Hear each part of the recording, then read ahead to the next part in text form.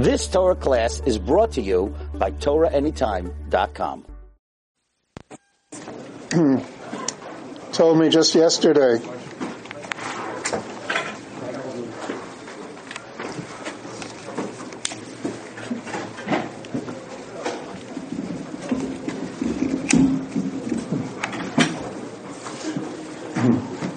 one of my sons told me yesterday that sound is not clear. Sound is not clear. Told me yesterday that a few summers the mashgiach of Lakewood and Nosson Bachsfeigel, Zecher Tzadik Livrocha, used to come to the Stoner camp. His son-in-law and daughter were there. Me'zefer ben Azman and Tisha B'Av. Everyone who knew him knows that to him Moshiach was a reality. It wasn't just a song. It wasn't just something that you talk about in the davening. To him, Mashiach was a reality. He waited for Mashiach. And Tisha B'Av, when he was coming to shul for Ma'ariv, for Kinnis, for Eicha, somebody offered him, they'll bring a stool for him. No. Mashiach tenach kumen.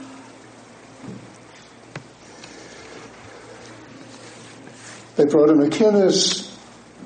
No. Daven Ma'ariv. And when the Balkara started to learn Eicha, he would scream, "Hey, Eicha!"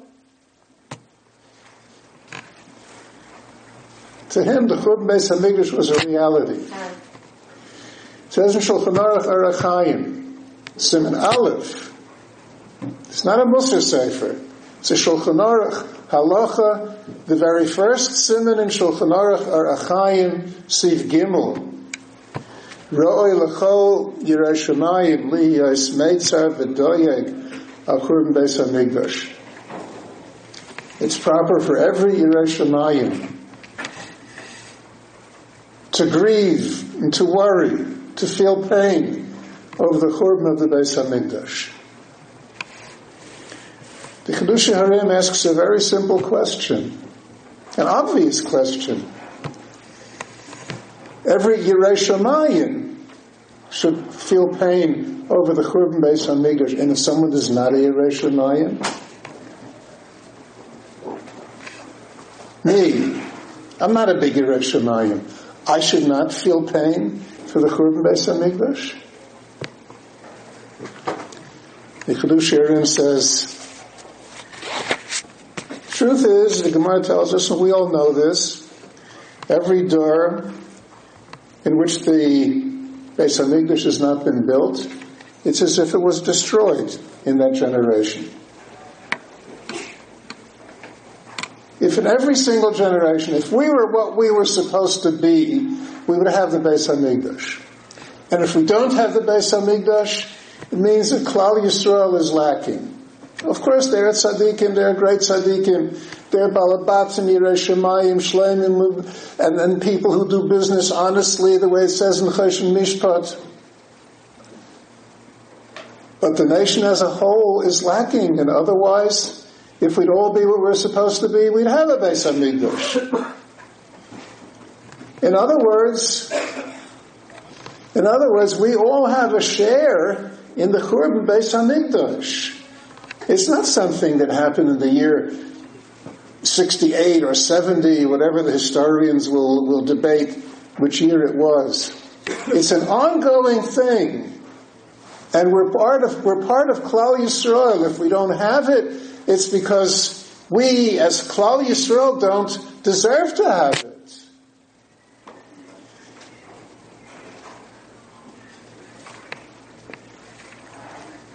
If you're a Yirei Shamayim, you feel the Churban Beis HaMikdash. And if you're not enough of a Yirei Shamayim, then you should be Meitzar V'Doyeg. You should feel the pain. Why do I not feel? Why do I not recognize? Why do I not have the emotional pull to be part of Klal Yisrael?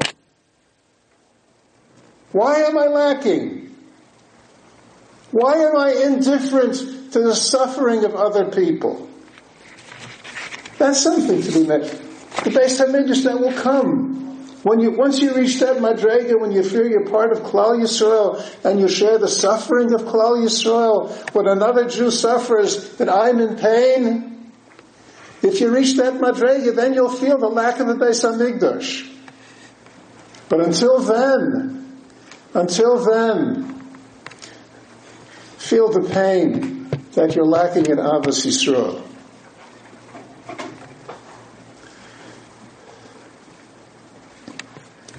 Achdus, the unity of Klal Yisrael, is a precious thing to HaKadosh Baruch Hu.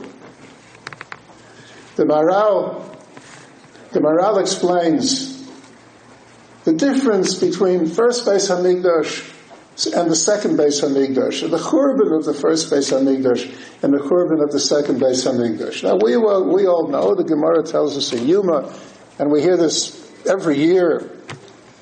The first Beis HaMikdash was charav because of the three cardinal sins of Avodah Zarah, Gilui Arayis, and Shvichas Damim. Second Beis HaMikdash, the Gemara asks, they were tzaddikim, they learned, it was the time of the Mishnah, Torah Shabbal Peh. Why was the second Beis HaMikdash charav? Second Beis HaMikdash was charav because of sinas chinam. And the Maharal explains, the first Beis HaMikdash, Klal Yisrael in Eretz Yisrael, had a kiyum, was secure, and the Beis HaMikdash stood because there was kedusha in Klal Yisrael. Not just the Beis HaMikdash was holy, not just there was Asheras Hashchin in the Beis HaMikdash. Klal Yisrael had kedusha. And when you had such averis, Gilui Arayis, Avodah Zarah, Gilui Arayis, Shvichas Damim, the kedusha began to ebb away from Klal Yisrael. The Kedusha left Klal Yisrael. When the Kedusha leaves Klal Yisrael, then the Kedusha leaves the Beis HaMikdash too. The Kedusha wasn't there. The secret of the endurance of the Beis HaMikdash and of Klal Yisrael's survival in Eretz Yisrael was Kedusha. And if there's no Kedusha, then there's no survival. The Beis HaMikdash was a beautiful building on the hill. An architectural masterpiece, perhaps. I remember growing up in Newark, New Jersey, in the Reform temples, the conservative temples, magnificent structures. They don't build them that way today. But there was no Kedusha. They were empty. They were just buildings. When the Beis HaMikdash became nothing more than a building, Rachmana litzlan, without the Kedusha, then it couldn't survive. And Klal Yisrael and Eretz Yisrael could not survive. And that brought the Churban of the first Beis HaMikdash. But the second Beis HaMikdash never had that level of Kedusha. The Aron was not there, Shuras Hashchina was not there. The second Beis HaMikdash did not have the same Kedusha. So, what was the basis for the survival of the second Beis HaMikdash and Klal Yisrael in the time of the second Beis HaMikdash? It was Achdus. There was unity among the people. There was unity among the people. Unity among the people is a big thing, you know. Kids come home before Pesach and they tell us that the Yetzias Mitzrayim, what was the schus? L'shinu es l'shoinam, l'shinu es l'malbusham, l'shinu es shemam. They didn't change their Jewish names and their Jewish clothing and their the language. There's another thing that they don't teach our children, and I don't know why. Tonad Velio says that when there was a strict quota of bricks, even before the straw was taken away. When the straw was taken away, it became much harder. And Jews told one another, if you can't meet your quota for the day, I'll work harder. I'll give you bricks. And that, Tonad Velio says, that was the schus for Yetzias Mitzrayim. The people could have fallen to a low madreg in many, many ways, but they were united.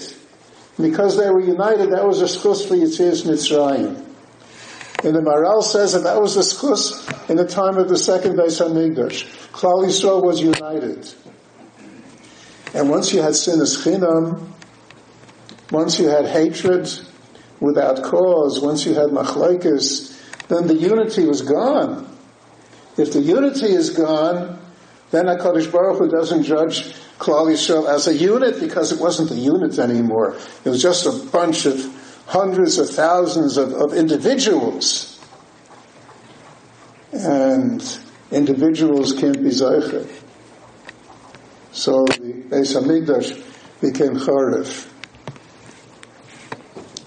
There's a remarkable Meshech Chochmah on the same theme.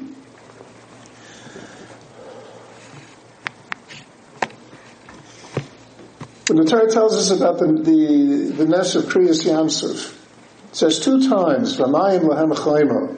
The waters of the Yamsuf stood up, chayma, like a wall. And Chazal say that chayma can be read as chayma, anger, wrath. HaKadosh Baruch Hu was angry. Why was HaKadosh Baruch Hu angry? There was anger because the Sarah of Mitzrayim came and said, Rebbeinu Shlayla, you're splitting the sea and you're turning the water into a wall to save Klal Yisrael, and then the wall will come down and drown the Mitzrayim. Halal oev the avodah zarah, v'halal oev the avodah zarah. In Mitzrayim, they were all the same oev the avodah zarah. Why does Klal Yisrael deserve a mess and the Mitzrayim deserve to die? Good question. The Gemara says, HaKadosh Baruch Hu answered that the Jews in Mitzrayim, they were forced to. They didn't have choice. They were enslaved. But there's an obvious question here. There were 10 Makkos in Mitzrayim. Why didn't the Sarah of Mitzrayim come then and say, Rebbeinu Shlayla, why are you destroying Mitzrayim? Why are you bringing these Makkos on the Mitzrayim? Halal oev the avodah zarah, halal oev the avodah zarah.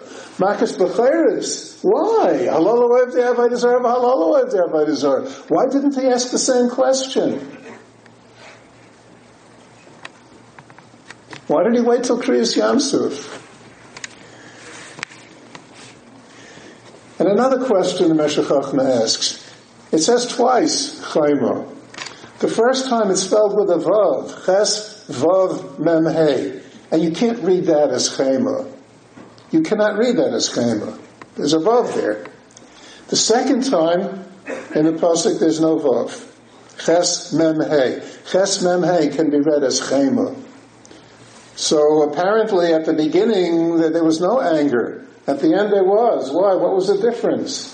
And the Meshech Chochmah says, he answers both questions. Klal Yisrael was unified. They were unified in Mitzrayim. They were unified when they came to the Yam Suf. When there's unity, Sarah Shal Mitzrayim, you're going to come times Rebbeinu Shalom, halal avodah zarah. Look at my people. Look at Klal Yisrael. It's Achdus. They're together. They care for one another. Forget your tinies.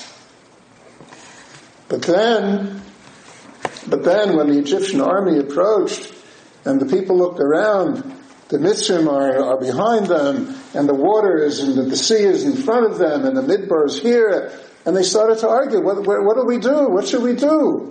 And they started to argue with one another. Ooh, they're arguing with one another. The unity is gone. Now there's no Achdus. Now the Chayma becomes Chayma. Now the Sarah of Mitzrayim can come with the Taina. Rabbi Say, I'm sure it will not surprise anybody to hear that there is a lot of disunity in Klal Yisrael. And then in the last 2 months, there was a change. The last 2 months, things happened. 3 boys were kidnapped.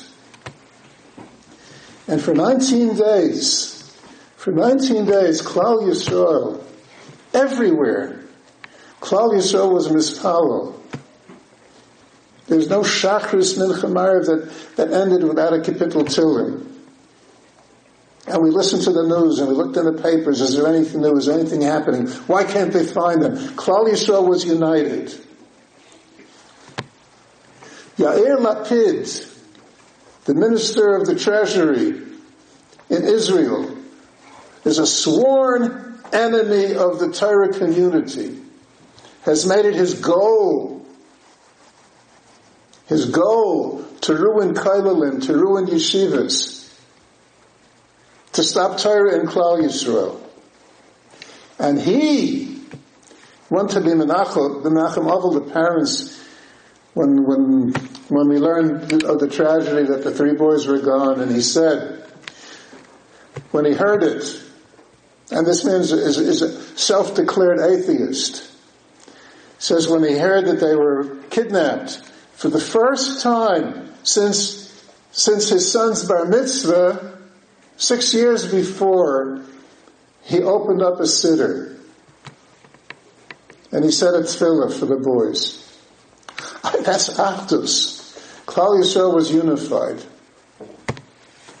And then came the war in Gaza.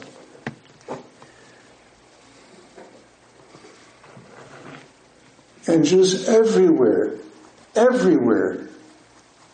were unified. Tefillahs for the soldiers, tefillahs for the Medina. May communities be spared from missiles and rockets. May the boys come back alive.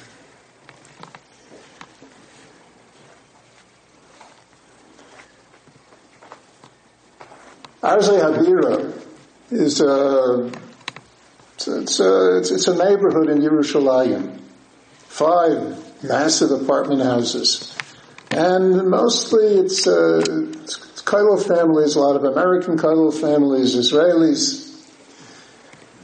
And a couple of ladies in Arzei Habira heard that the soldiers at the front don't have very good food. Army rations, it's not the most appetizing thing in the world. So they got together and they organized the whole community. Arzei Habira, I don't know how many families, dozens, scores, maybe more than 100 families. And these are families that in a good week they'll have chicken twice a week. And they took their chicken, they took their Shabbos food, and they cooked it up, and they made packages, boxes, and arranged for trucks to bring them to the front of Gaza to the soldiers.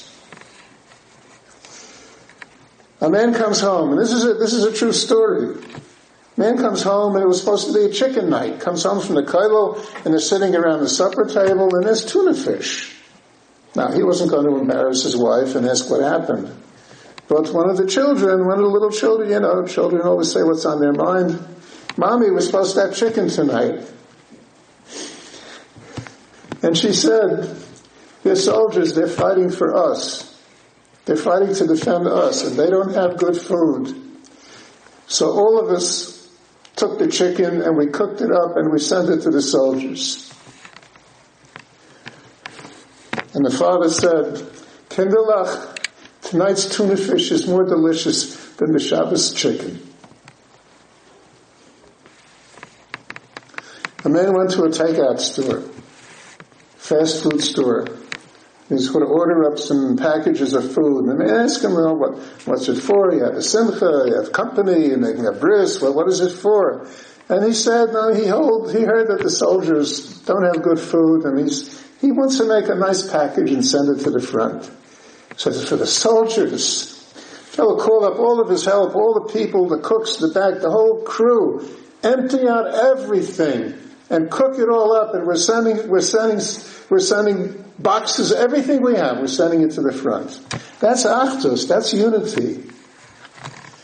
That's unity. And Klal Yisrael is unified. Then Klal Yisrael has a Yeshua. So, what does it have to do with us? We're not sending chicken to Gaza. Spoiled before it gets there.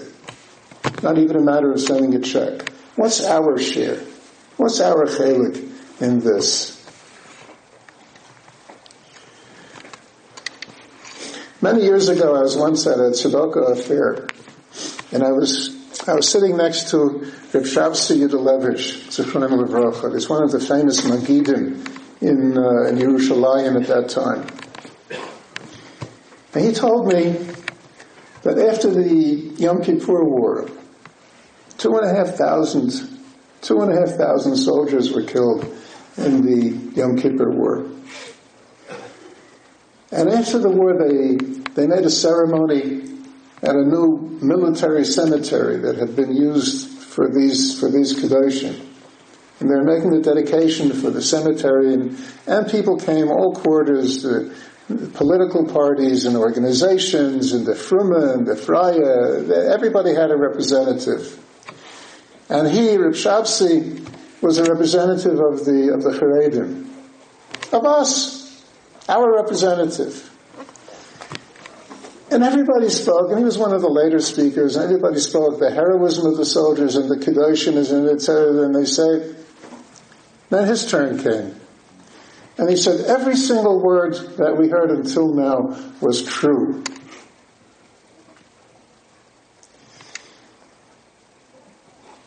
The soldiers saved the country. But you're wondering, what did the Fruma do? What did the Yeshiva light do? And people leaned forward. Yeah, what did the Yeshiva light do? What did they do? What did they accomplish? Sitting in the Yeshiva or in his Bein Hazmanim, or when other people were at the front getting their heads blown off. What did they do? And Rav Shavsi Levitch said, at the beginning of the war, the military called in the heads of the Chevra Kadisha, the burial societies, and they told them, secretly, prepare 80,000 graves. 80. Prepare 80,000 graves. That's how bad the government was afraid it might be.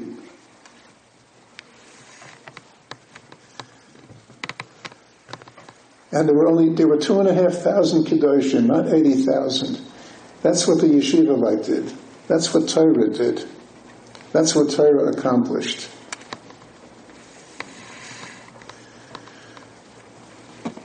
These last 4 weeks with the war going on, most of the yeshivas, some that I know, Belz and Ger and Vizhnitz and Stolin and Brisk, said, no Bein Hazmanim. As long as soldiers are fighting, we have to fight with Torah. We have to fight with Torah. Not 80,000 kfarim, 2,500 kfarim. We, all of us, and myself included, we don't begin to realize the power of our Torah and mitzvahs. The Kapitel Tehillim, fine. But doing something more, doing something extra. Giving up your chicken, giving up time, putting more time into a mitzvah. Showing some dedication to Klal Yisrael as a Klal. Those meals that were going from Arzei Habira to the front, they didn't ask a soldier to show his tzitzis. You were there. You got help. You got what you needed. From, not from, Chassid, Misnagid, Apikairis. Who cares? You're a Jew. One of the great Hasidic Rebbes from 200 years ago, I don't remember the name, he said, the Rebbeinu Shalom loves every Rosha in Klal Yisrael more than I love the biggest tzaddik in Klal Yisrael. Klal Yisrael, there's an internal kedusha that can't be taken away. That's Magen Avraham. L'kei Avraham, l'kei Yitzchak, l'kei Yaakov, Magen Avraham, b'chol choismin. The bracha ends with Avraham Avinu because there's a kedusha. There's something that comes from Avraham. that remains in every single member of Klal Yisrael. When they talk about Yiddish, the Pintele Yid, that nitzutz, that spark, that little bit of a Jew, it's in every Jew. There was a missile in this war that was aimed at Tel Aviv. And the story's been in print, and I spoke to somebody who personally verified it. A missile coming at Tel Aviv, and it would have hit one of the biggest buildings in town, the Israeli Tower, something like that. If it had hit, it could have been, Rahman al-Islam, it could have been a 9/11. And there was a young commander of the Iron Dome facility there. He shot, and it missed, and he shot again, and it missed, and the third time I think it jammed. And the missile was heading for that building. And then there was a sudden gust of wind, and blew it out, and it landed in the Mediterranean Sea. You know, this is July. You don't have hurricanes in Eretz Yisrael in July. There was no rational way to account for this. The missile was going to hit, and the Iron Dome couldn't stop it, and the wind blew it out into the sea. And this soldier had gone to yeshiva, and after the 8th grade he left, and he's nothing, no Shabbos, no tefillin, nothing, zero. This commander of the Iron Dome, right there. And he screamed, Yesh Elokim, Yesh Elokim, Yesh Elokim. And when his shift was over, a couple hours later, he went to a shul and he put on tefillin. And he called up the last Rebbe that he had. And he told him the story. And he said when he gets out of the army, in another 4 or 5 months he'll be out of the army. He's going to yeshiva to learn. Yesh Elokim. Yesh Elokim. The Schus HaTorah.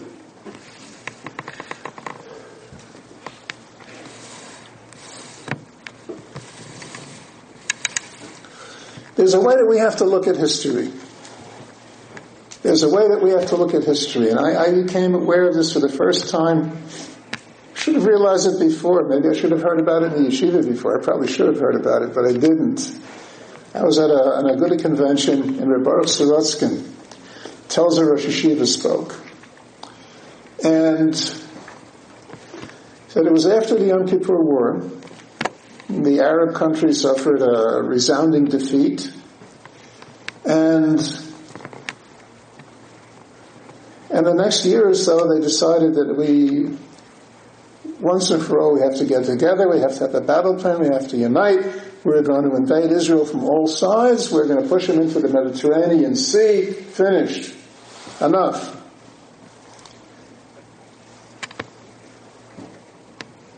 And right then, there was a war broke out in Jordan. The PLO, still led at that time by Yasser Arafat, Yamach Shemoy, decided to overthrow King Hussein. And Hussein mobilized his army against the PLO, and Israel let it be known quietly, diplomatically to Syria and to Lebanon that if they got involved in the battle, Israel would come and attack them. Israel was going to defend Jordan. The PLO was pushed out of Jordan. 15,000 of them were killed. Ken Yirbu. Pushed out of Jordan, pushed into Lebanon, and the leadership went to Tunisia. And for many years they were not a menace. And Reb Baruch Sorotzkin said, you have to see the Yad Hashem here. They were ready. All of the surrounding countries were ready to mobilize and invade Israel. So the Rebbeinu Shalom made a milchama among them. So the Arabs are fighting among themselves, and they had no time for the Jews. Now let's look in the light of that observation, of that insight. Let's look at the last month. Can you just imagine what would have happened if the world was not distracted And Israel is attacking Gaza. And Nebuch, innocent people are being killed because they're being used as human shields, because missiles and rockets are being fired from schools and from hospitals and from private homes. The world would have come down on Eretz Yisrael like a ton of bricks. But what happened? There's a war in Syria. The craziest of the crazies took over a major part of Iraq and Syria, and now Lebanon, ISIS. There's an atomic threat, nuclear threat from Iran. Russia annexes Crimea, and Russian-supported forces are fighting in Ukraine. And then they shoot down the Malaysian plane with almost 300 people. And the world is busy.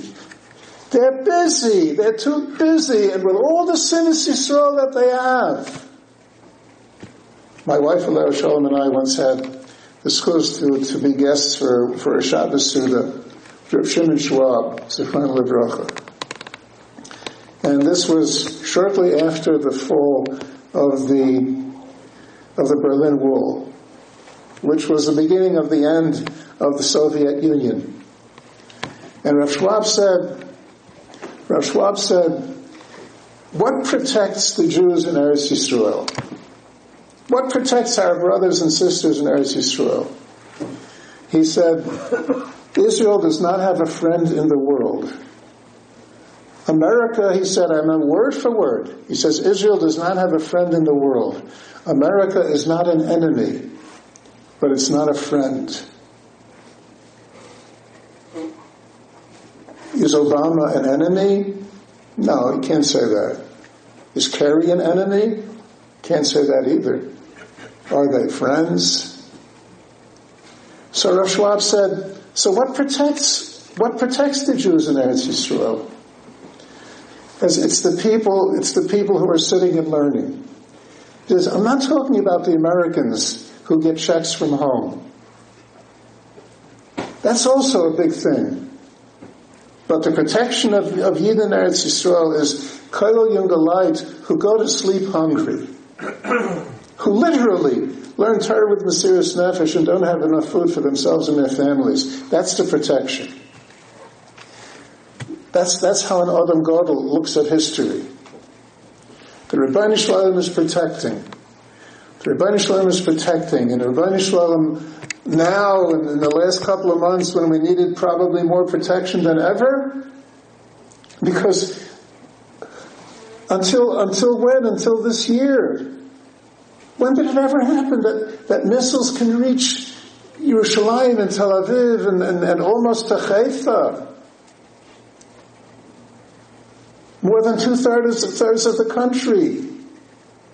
More than two-thirds of the population. And we're saved because of the Iron Dome? What made the Iron Dome happen? Isn't that also in the schus of Torah?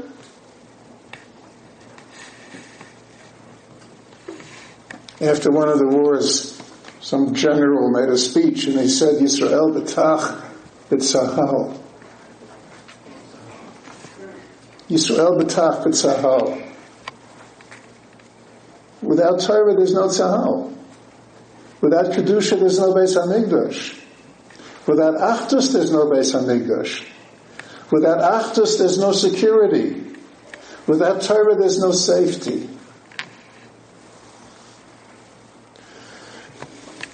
Rabbi say, past years I've always said here from this bima, Churban Beis HaMikdash, it's so far, it's so divorced from us. What hasaga do we have in Beis HaMikdash?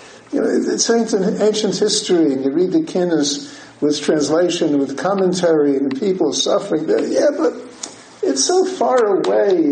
We're not attached to it. It's so hard for us to feel it. But Tisha B'Av is not only Churban first, second Beis Hamikdash, Meraglim. Tisha B'Av has been a day that has lived in infamy throughout our history. The deadline for the expulsion from Spain, the Spanish Inquisition, when Jews either had to be out of the country or else they had two choices. Either you convert to Islam or you're burned at the stake. The deadline was Tisha B'Av. Because on Tisha B'Av, the Abarbanel led thousands of people across the border from Spain into Portugal. And he asked them that they could have music accompanying them. The First World War broke out on Tisha B'Av. And the Holocaust is really traced to the First World War, because the First World War broke apart the Eastern European communities, the Torah communities. There was depression, there was inflation. The aftermath of the First World War brought Hitler to power. So we talk about Holocaust, 6 million Jews. It really began on Tisha B'Av, 1914. The final liquidation of the Warsaw Ghetto began on Tisha B'Av.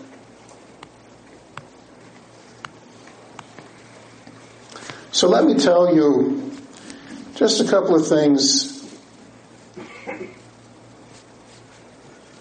from World War II, from the Holocaust.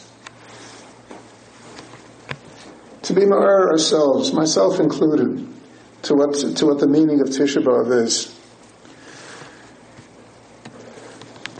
The Jewish Observer once asked me to interview the Bluzhever Rebbe, Bluzhever Rav. He spent 5 years in ghettos, concentration camps, slave labor camps. He saw his wife, his only child, a daughter, his son-in-law, and his only grandchild, a little girl, shot before his eyes.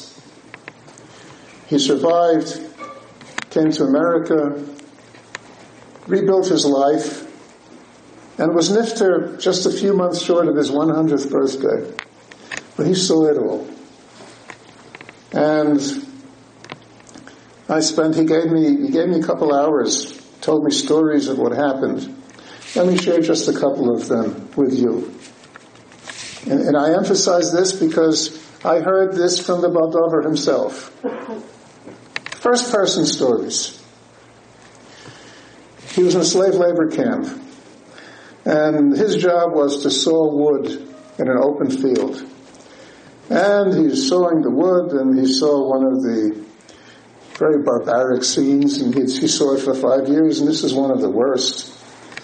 They got all the mothers who had babies less than a month old were ordered out into the field, and they were going to be taken to the gas chambers.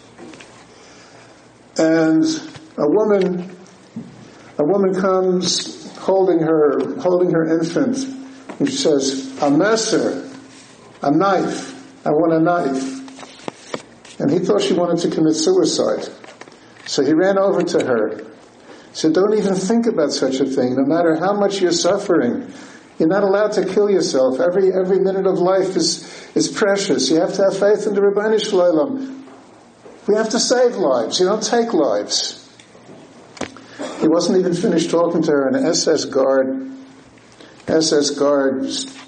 hit him in the head and knocked him down and kicked him. And he said, "You dog, what are you plotting? What are you talking about? Tell me right away or I'll kill you." And he said, we're not plotting. I have no plots. The woman wants to kill herself. She wants a knife to kill herself. And I told her, you have to stay alive and healthy so that you can work. The soldier heard that and he said to the woman, "What did he tell you?" And she said the same thing. He smiled and he gave her a knife. Gave her a knife. He could watch the show. Let the woman kill herself. She took the knife, put her baby down on the ground, unwrapped him, took the knife, and said, Baruch atah Hashem Elokeinu melech ha'olam, asher kiddeshanu b'mitzvosav, v'tzivonu al hamilah. And she was smiled the baby. She said, Rebbeinu Shalom, you gave me a pure Jewish child. Now he's 8 days old, and we're being taken to die. I return him to you as a pure and holy Jew.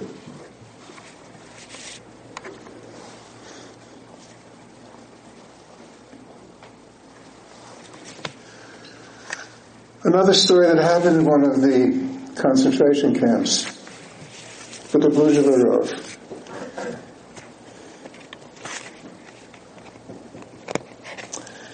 It was Erev Hanukkah. And the Nazis just, they did this periodically, just for the heck of it, and to terrify the people. Just took out an X number of Jews and they shot them, and then the dead bodies are laying on the ground, and people are coming back from their slave labor, and they step over the bodies. Nobody was allowed to bury them. And it was Erev Hanukkah, and the people had come to him, to the Geulah, and they said, Rebbe, we want a Hanukkah menorah. We want to light Hanukkah menorah. Hanukkah menorah.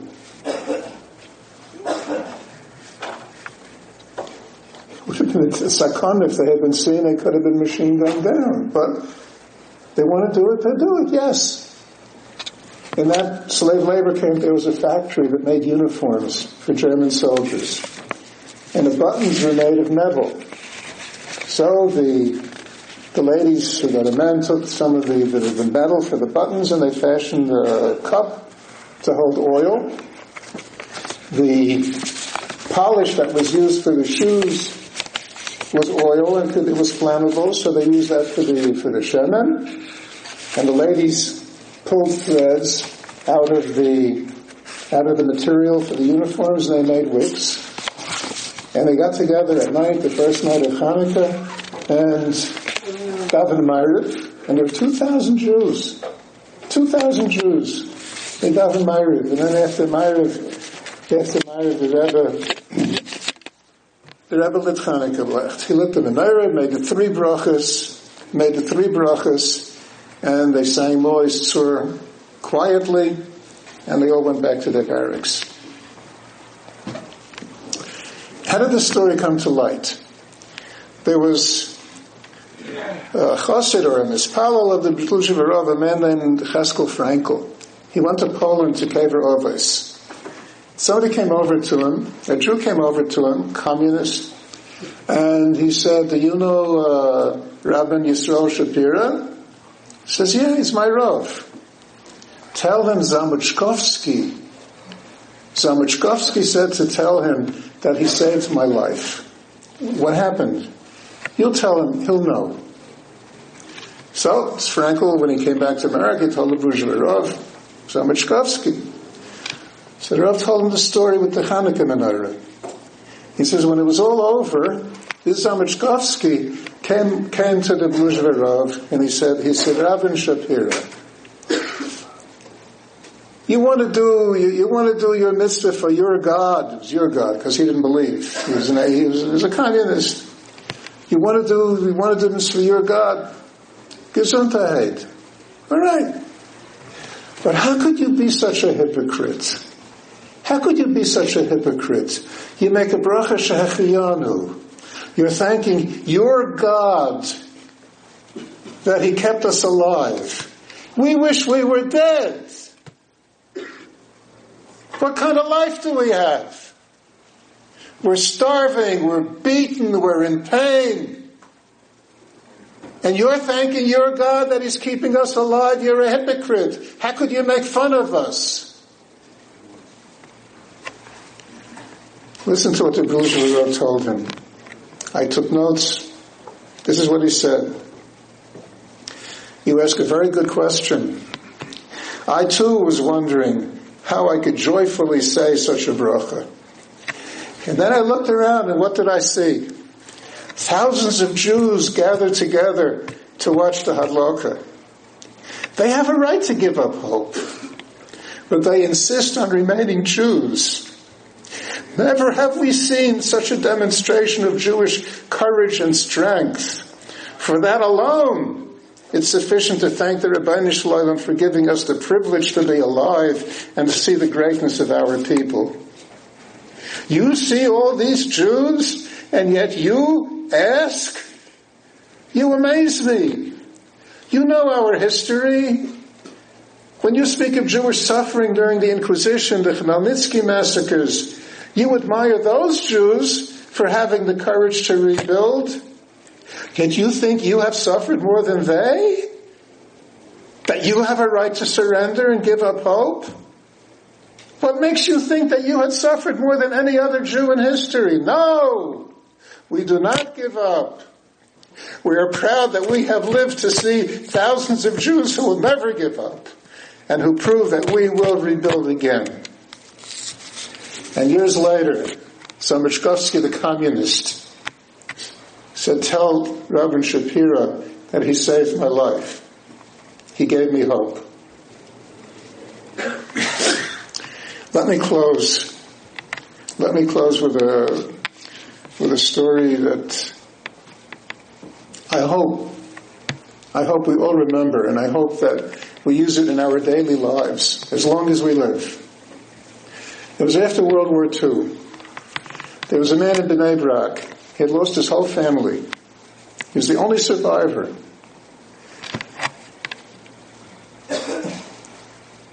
And he felt guilt. He felt guilt. Why was he alive? And everybody else was dead. And he had, lots of problems and parnasa, health. He didn't want to live. And he told a friend of his, I'm Yayish. I give up hope. I wish I were dead. I don't want to live. This man took him to the Chazon Ish, Geulah Hador. And the Chazon Ish said, I want to tell you a story. There's a ma'aseh that happened in Kovna before the war. There was a Jewish family, farmers, lived in a shtetl, saved up, poor family. They saved up all their lives. They saved. And everything they had, they decided it was something that they wanted to buy in Kovna. I don't know what it was. The story that doesn't say what they wanted to get. And the wife went to Kovna with an envelope with the life savings of herself and her husband. She lost the envelope. She lost the money. She lost their life savings. She couldn't come to herself. How could she go back home? What could she tell her husband? What could she tell her children? What could she do? The woman was going out of her mind. A few days later, the man came to his Rav, and he said, I found the money. I found the envelope. He says, Baruch Hashem, let's get the woman, let's give it back to her. Such a simcha. He said, no, it belongs to me. Remember 5th grade, Elam Messias, you find money, you're always tapping your pocket, and if the wallet is missing, you know the wallet is missing, and you give up hope. That's the din. It belongs to me. Rebbeinu Shalom wanted me to have the money. I'm not giving it back. The Rebbe didn't know what to tell him. So he said, come, let's go to Rabbi Yitzchak Elchanan, Kovna Rav, Paisik Hador. And he told Rabbi Yitzchak Elchanan the ma'aseh. Rabbi Yitzchak Elchanan says, oh, you're right. You find money, the owner is Miyayish. But this money, it's not her money, it's her husband's money. Her husband doesn't know it was lost. So he's not Miyayish. So you have to give it back. And the Chazon Ish told this man, you're Miyayish from your life. Your life doesn't belong to you. Your life belongs to the Rebbeinu Shalom. You're not a balabas. You have no right to be miyayish. You have to go on. You have to build. You have to rebuild. You have to do things for people. You have to make yourself better. You have to make other people better. You can't be miyayish. Rabbi Said, everybody goes through hard times. We all do. And sometimes we want to give up. You don't give up. You don't give up. The Geulah Rav didn't give up. People in that concentration camp didn't give up. And when Zametchkovsky heard what the Geulah Rav had to say, even he didn't give up. Life belongs to the Rebbeinu Shalom. The Rebbeinu Shalom gave us life to use it, to make things better, to make Klal Yisrael better, to be ba'achdus in Klal Yisrael, to make a Kiddush Hashem, to act in such a way that our children will be able to say that the tuna fish tastes better than the chicken. That's what we're here for. And that's really one of the lessons of Tisha B'Av. Klal Yisrael was destroyed, but Klal Yisrael rose. Klal Yisrael doesn't give up. Klal Yisrael builds.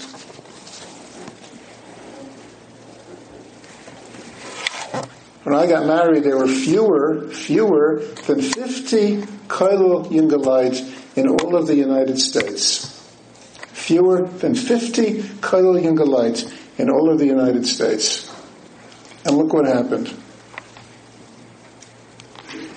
And because of us, because of you, because of people who don't give up, who want to grow in Torah and Yerushalayim, because of that, Klal Yisrael endures and grows and thrives, and Klal Yisrael and Eretz Yisrael is safe from all of its enemies.